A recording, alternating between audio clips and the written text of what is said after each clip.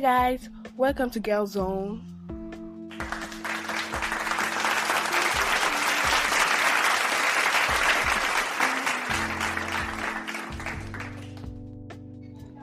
Dealing with bullies. Bullying, being bullied. That name sounds so familiar. One of the most serious and dangerous things teenagers today face.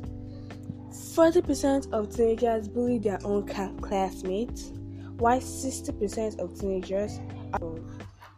And it can cause different things,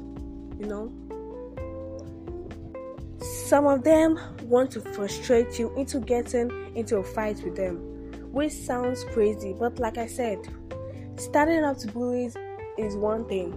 Getting into trouble is another thing, which is the same, because if you stand up to them, you might end up getting into trouble because you might want to fight with them or get into a fight with them. I don't know, but just stand up to them. They're bullies. You can't get bullied just because of you being maybe black or something like that. Just simple issues like that.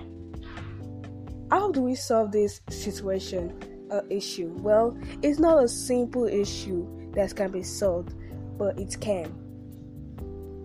First, you have to create an awareness by simply taking these steps. Talk to your parents.